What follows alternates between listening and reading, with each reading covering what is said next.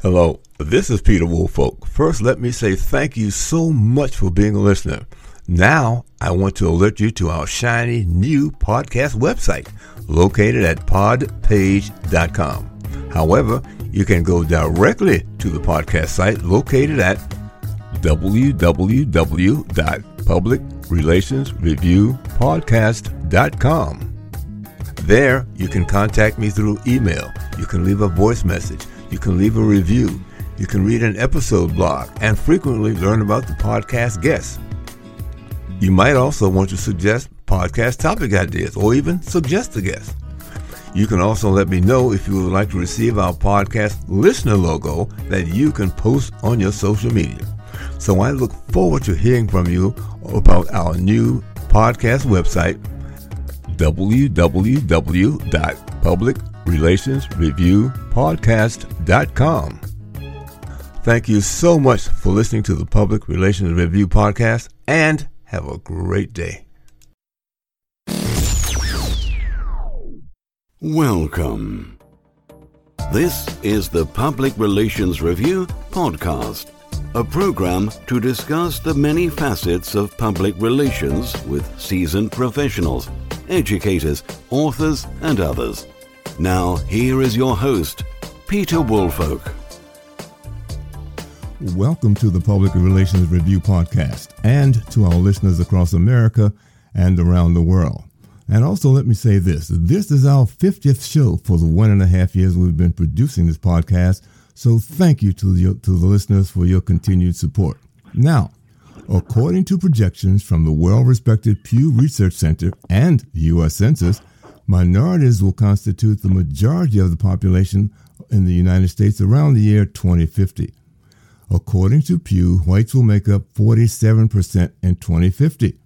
However, the combination of Hispanics, African Americans, Asian, and other non-white groups will give the non-white groups 53% of the population by 2050. So, from a public relations standpoint, how do you prepare to effectively communicate with diverse populations?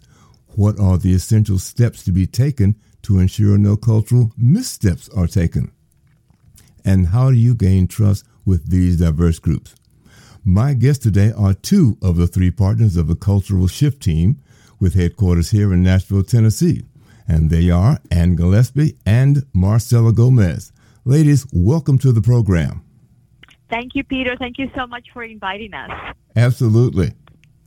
I'm glad to be here. Thank you for being here. So let me start off with the question, how do organizations begin to effectively communicate and penetrate diverse groups?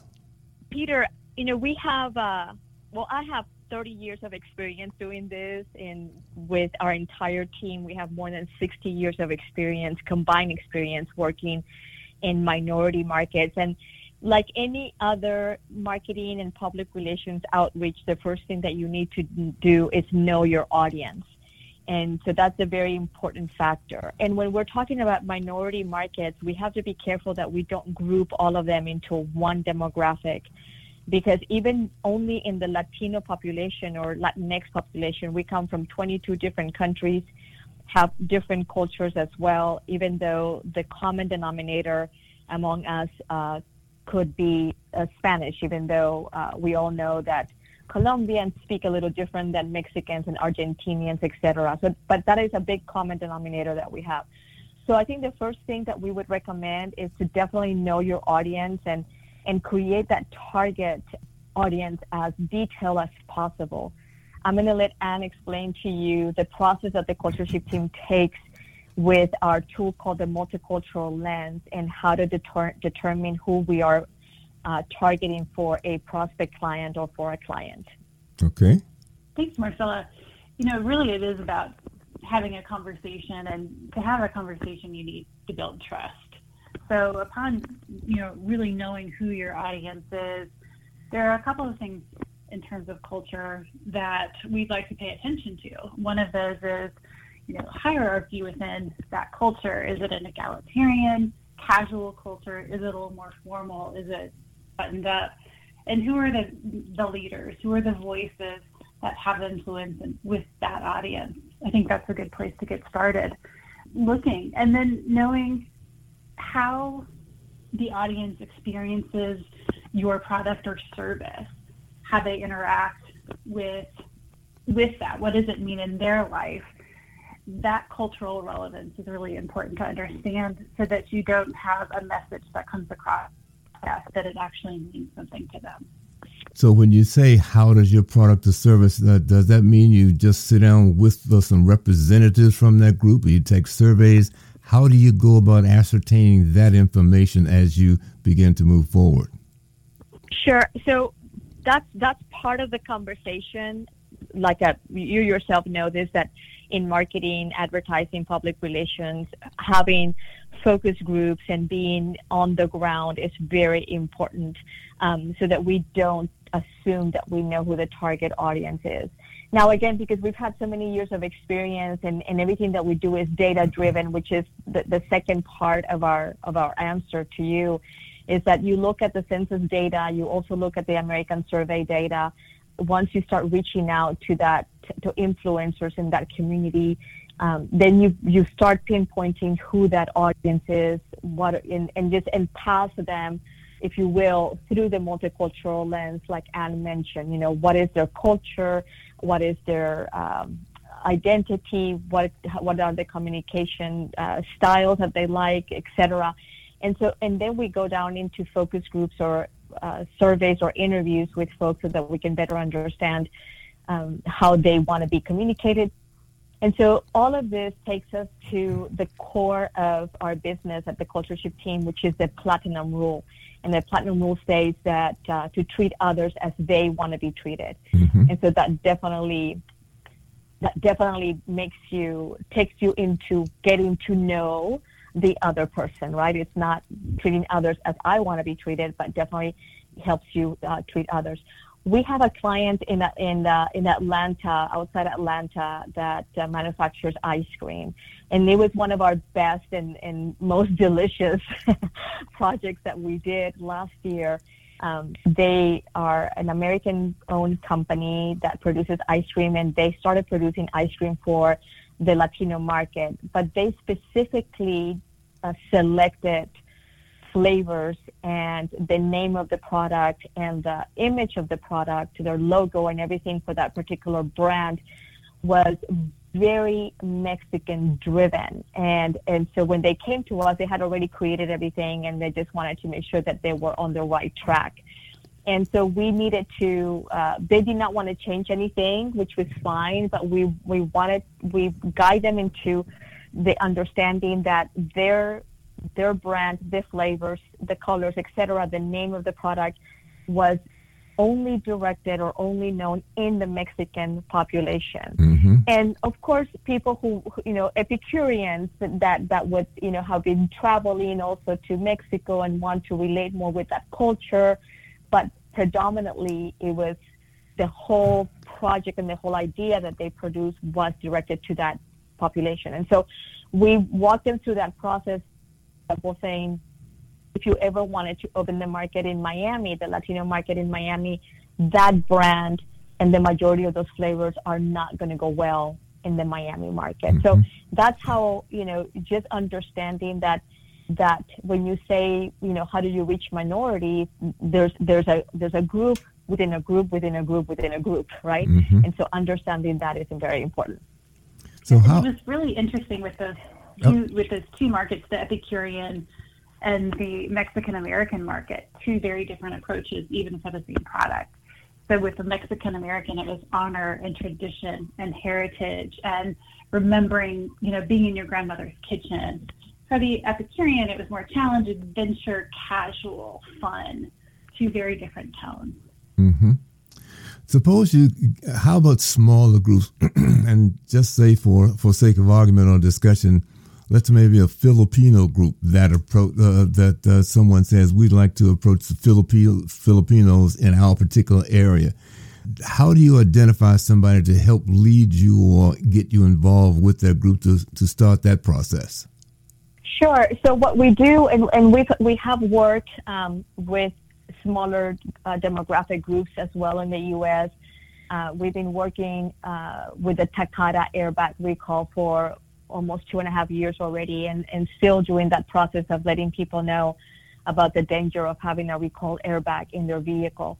And in South Florida, one of the demographics was or is the Haitian population, and then in Houston is the Vietnamese population. And so our approach is to first make a list of community partners, community organizations like chambers of commerce, nonprofit organizations that serve that community, churches, media outlets as well, and then we start establishing relationships with them.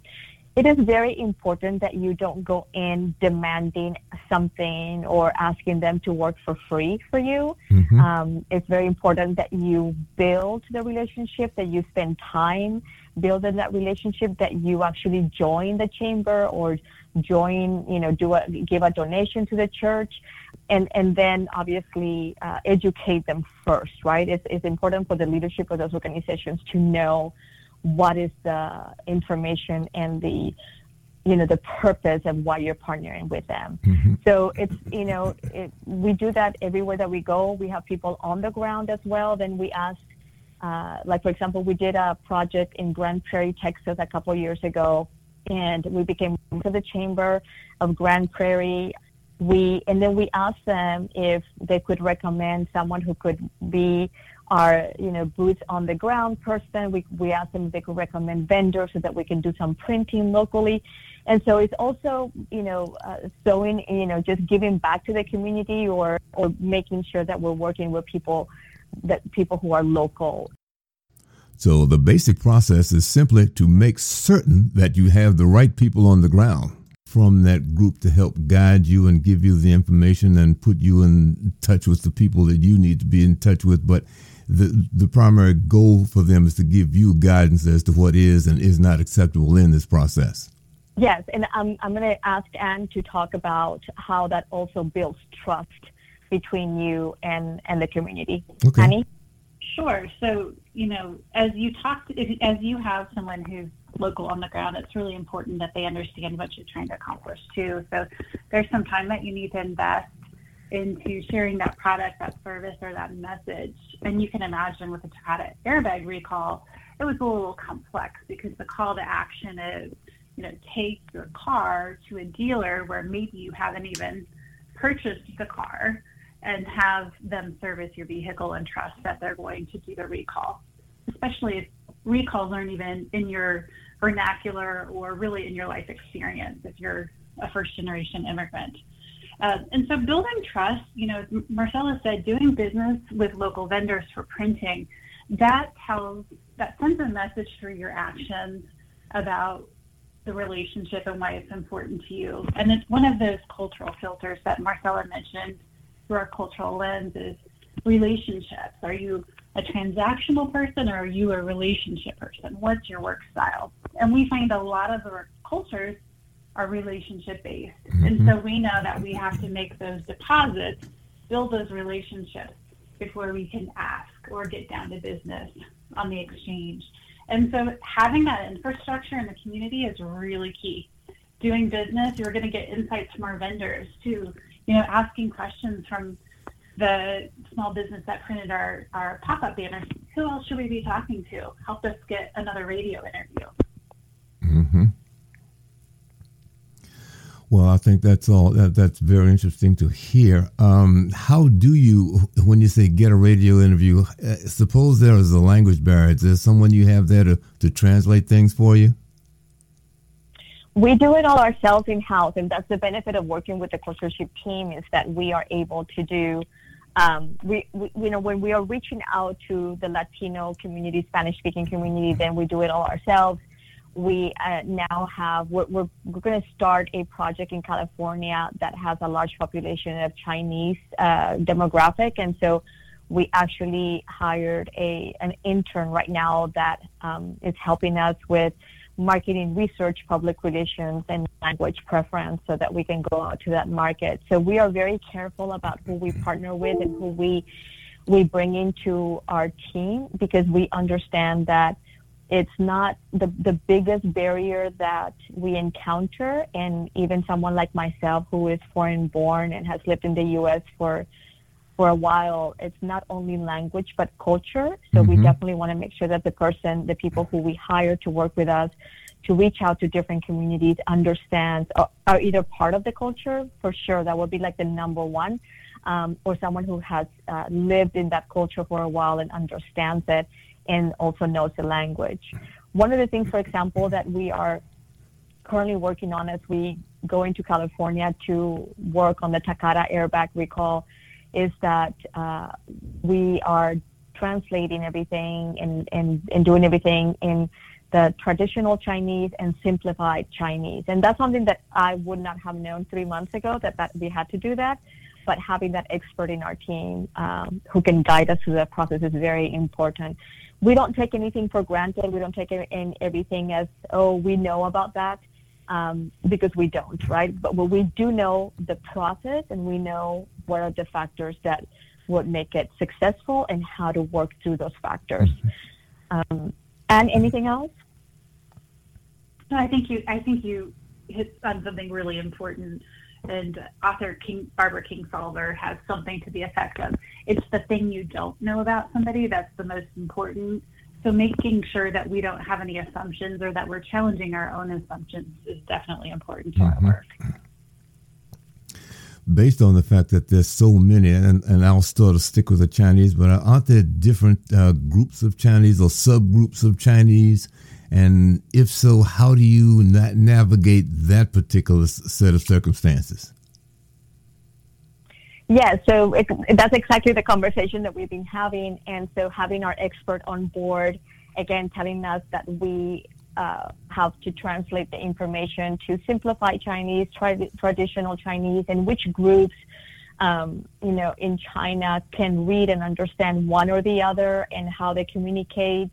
And also as we go into the market, then obviously having the acculturation level of this person, and then persons on the ground that we will begin to have that conversation with, because it's, we have to also have that liaison or liaisons that understand the American culture and also understand the culture that we're going into, because we have to follow certain rules and guidelines from the clients, and in this particular case, from the recall that we're doing. So we can't, we have to be very careful on how we communicate things and what we can do and not do. So acculturation is a key factor of the people that we work with, and even ourselves. And acculturation is, when someone moves into a new culture, we go through different phases of that. So we go from isolation to being, a little bit more comfortable with the culture. And so we also put our demographic, once we do the data-driven approach, we look at the data, then we look at the culture that they come from, that they prefer. Then we also look at in which acculturation level they are to the American culture, and how we can look for people who can help us in those different steps. Where are the influencers? Where are the organizations? Who the organizations are helping? And when we have to do something that is in 2 or 3 or 4 different languages, we also do everything in English, because someone like myself, who has been in the United States for more than 26 years, even though I'm Latina and I speak Spanish as my first language, I listen to all of my media consumption is in English. So we want to make sure that we also are, like Anne said, we don't assume that because my last name is Gomez that I'm only going to listen to Spanish language media. So we make sure that everything is in different languages as well, including English.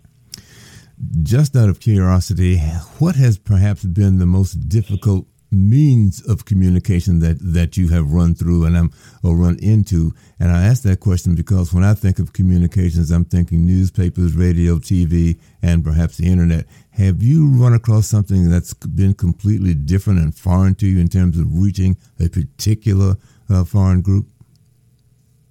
That's actually our specialty, Peter. We're also always reaching out to the hardest to reach your demographic. And so, yeah, and so you're right. It's not, that's why we have to be on the ground, because when you're when you're sitting in your office, whether it's Nashville, New York, or Miami, you can't really know what's happening on the ground. You can make assumptions, but when we go into these communities, some of them don't open their email for a week or 2 weeks, right? And we're talking in the United States. We're not talking outside, because that's a whole different monster. But for example, in the majority of the minority foreign markets, like the Latinos and the Haitians and, some of the Vietnamese that we have worked with, they only communicate via this app called WhatsApp.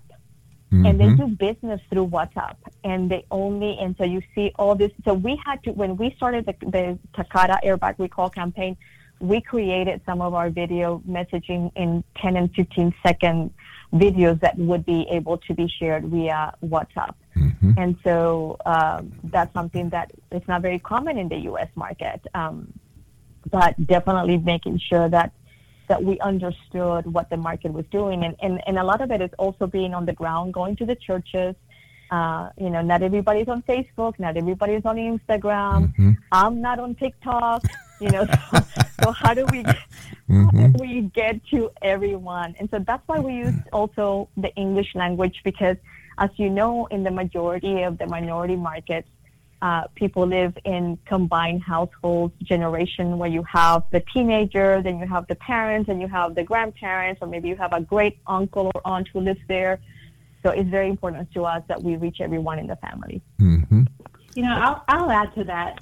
One thing that was really eye-opening for me during the Takata Airbag campaign was really understanding the scope or the limits of social media, and how you can have a conversation with a Spanish-speaking community, but at a certain point when it's time to take action, we had to really rely on our community ambassadors who were there at our 1-800 number, our toll-free number, so that the person who was going to take action had a trusted individual on our end that they could count on to get information. Mm-hmm. So it was great that the social media got us so far, but at that point where it came to take action, we had to switch and make sure that we were being extremely relational and really supporting the actions that the vehicle owners were taking.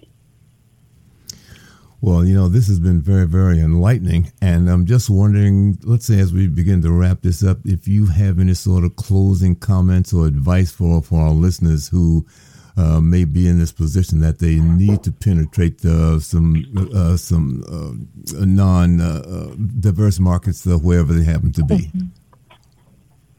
Sure, I'll start and then we'll go to Anne. But I think the first thing that I would say is that it is, just to remind everyone, that it is the year 2020, and that if reaching out and having as part of your entire company strategy, plan reaching out to diverse communities, then you're going to be out of the game in 10, 15 years. Just by the census data alone, if we just talk here in Nashville, Tennessee, I know that your podcast goes everywhere in the world, but when we look at Nashville, Tennessee, we know that in about 10 years, the Latino population is going to be about 32% of the population. Mm-hmm. And so we continue to grow and increase. And number one, if you're not considering any other minority market, not even the Latino population, you definitely need to do that just by the numbers alone. Secondly is, don't be afraid of the market. Just because you don't know how to do it doesn't mean that you cannot reach out to someone who can help you with it.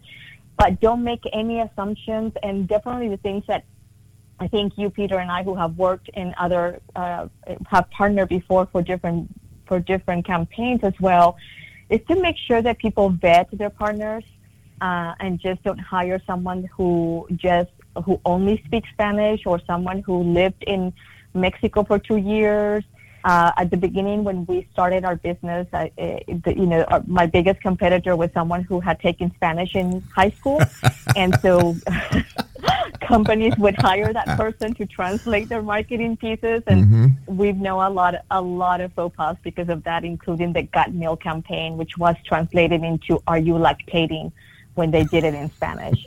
And so just make sure you vet your partners, and make sure that your partners have a marketing background and a marketing degree at least, so that they know what they're doing. But don't be afraid of reaching out and looking for other opportunities in minority markets. Annie? Yeah, I would just add that, the best time to plant a tree is 100 years ago. So I think companies in the U.S. have this instant gratification mindset, and they've got to do the investing in their communication infrastructures in the community. It's not volunteering. It's not a throwaway activity. It's going to be more and more critical every day moving forward. Mm-hmm. Well, ladies, thank you so very, very much. Again, my guests today have been Marcela Gomez and Ann Gillespie, members of the Culture Shift team. So again, thank you so very much for providing us with this insight and guidance as our world becomes more diverse, and now we have some at least guidance as to how to get started to be effective in that effort. Thank you, Peter. Thank you. Great. And to my listeners, thank you again. And please stay tuned and join us for the very next edition of the Public Relations Review.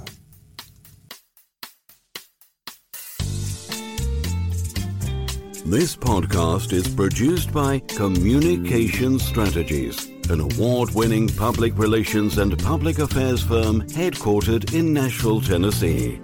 Thank you for joining us.